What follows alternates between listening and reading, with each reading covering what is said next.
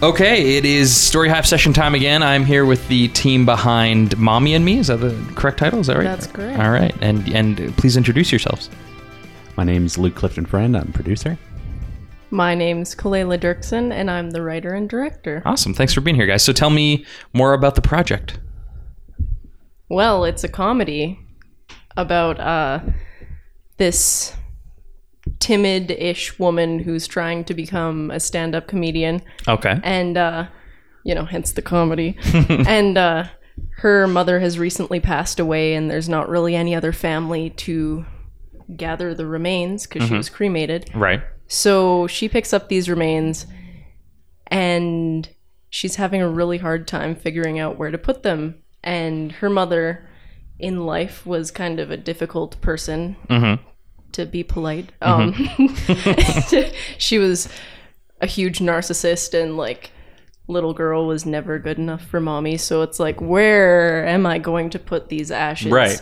And so she just, rather than be like, okay, boom, on the mantle, done, we're good.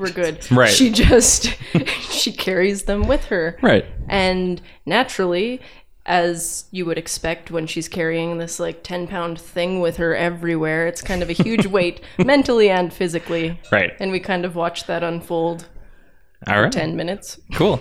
And it's a very unique idea, and I know that it has some bearing in your own life. Is that right? What are you talking about? Yeah, a little bit.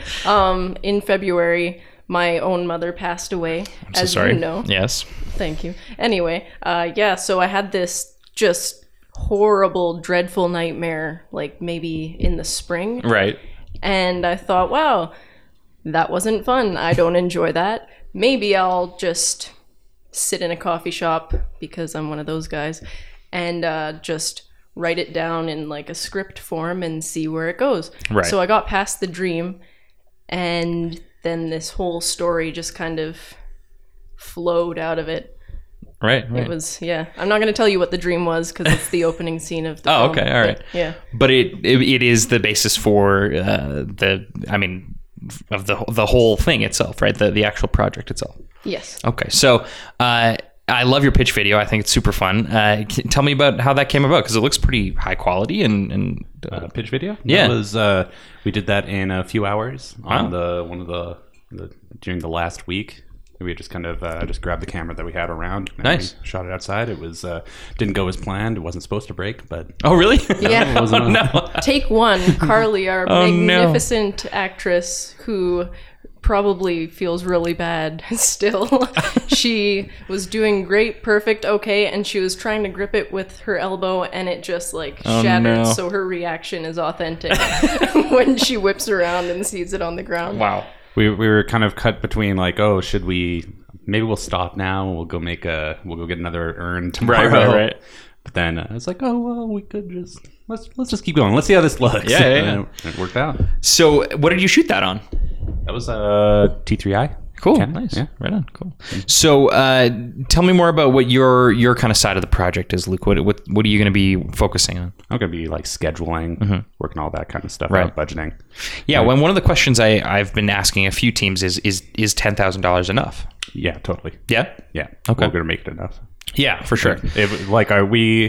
We're planning on making this anyways, doing what we can with whatever money we can scramble together. Right. So 10,000, most of it's going to go towards paying our crew, because I know, it kind of sucks to not be able to, For sure. to ask a lot of these people. But yeah. Absolutely. And I expect that some of them you may end up getting into a point where you're paying out of pocket a little bit. And I don't think there's anything wrong with that. In fact, it's usually a good idea to invest in your own work a little bit if you believe in it. So what's the schedule of events, I guess, more on the producing side? Are you going to shoot the actual short itself on the T3i? Is that the point? No, we're going, our DP that we've hired out of Edmonton, he's got a C100. Oh, nice. Awesome. Yeah, so Cool. We've got him. Who is it? His name's Sam Reed. Okay, I feel like I know the name, but I'm from Edmonton, so I assume I know everybody in the film Guerrilla industry, Motion but I don't. Pictures. I know, yes. Yeah, you've worked with them before. On Instagram. So many times. Love them. All right, great. Nice. So are you going to shoot here or in Edmonton? I believe we're shooting here. Okay. Yeah, Yeah, they're the only guys from Edmonton. Right.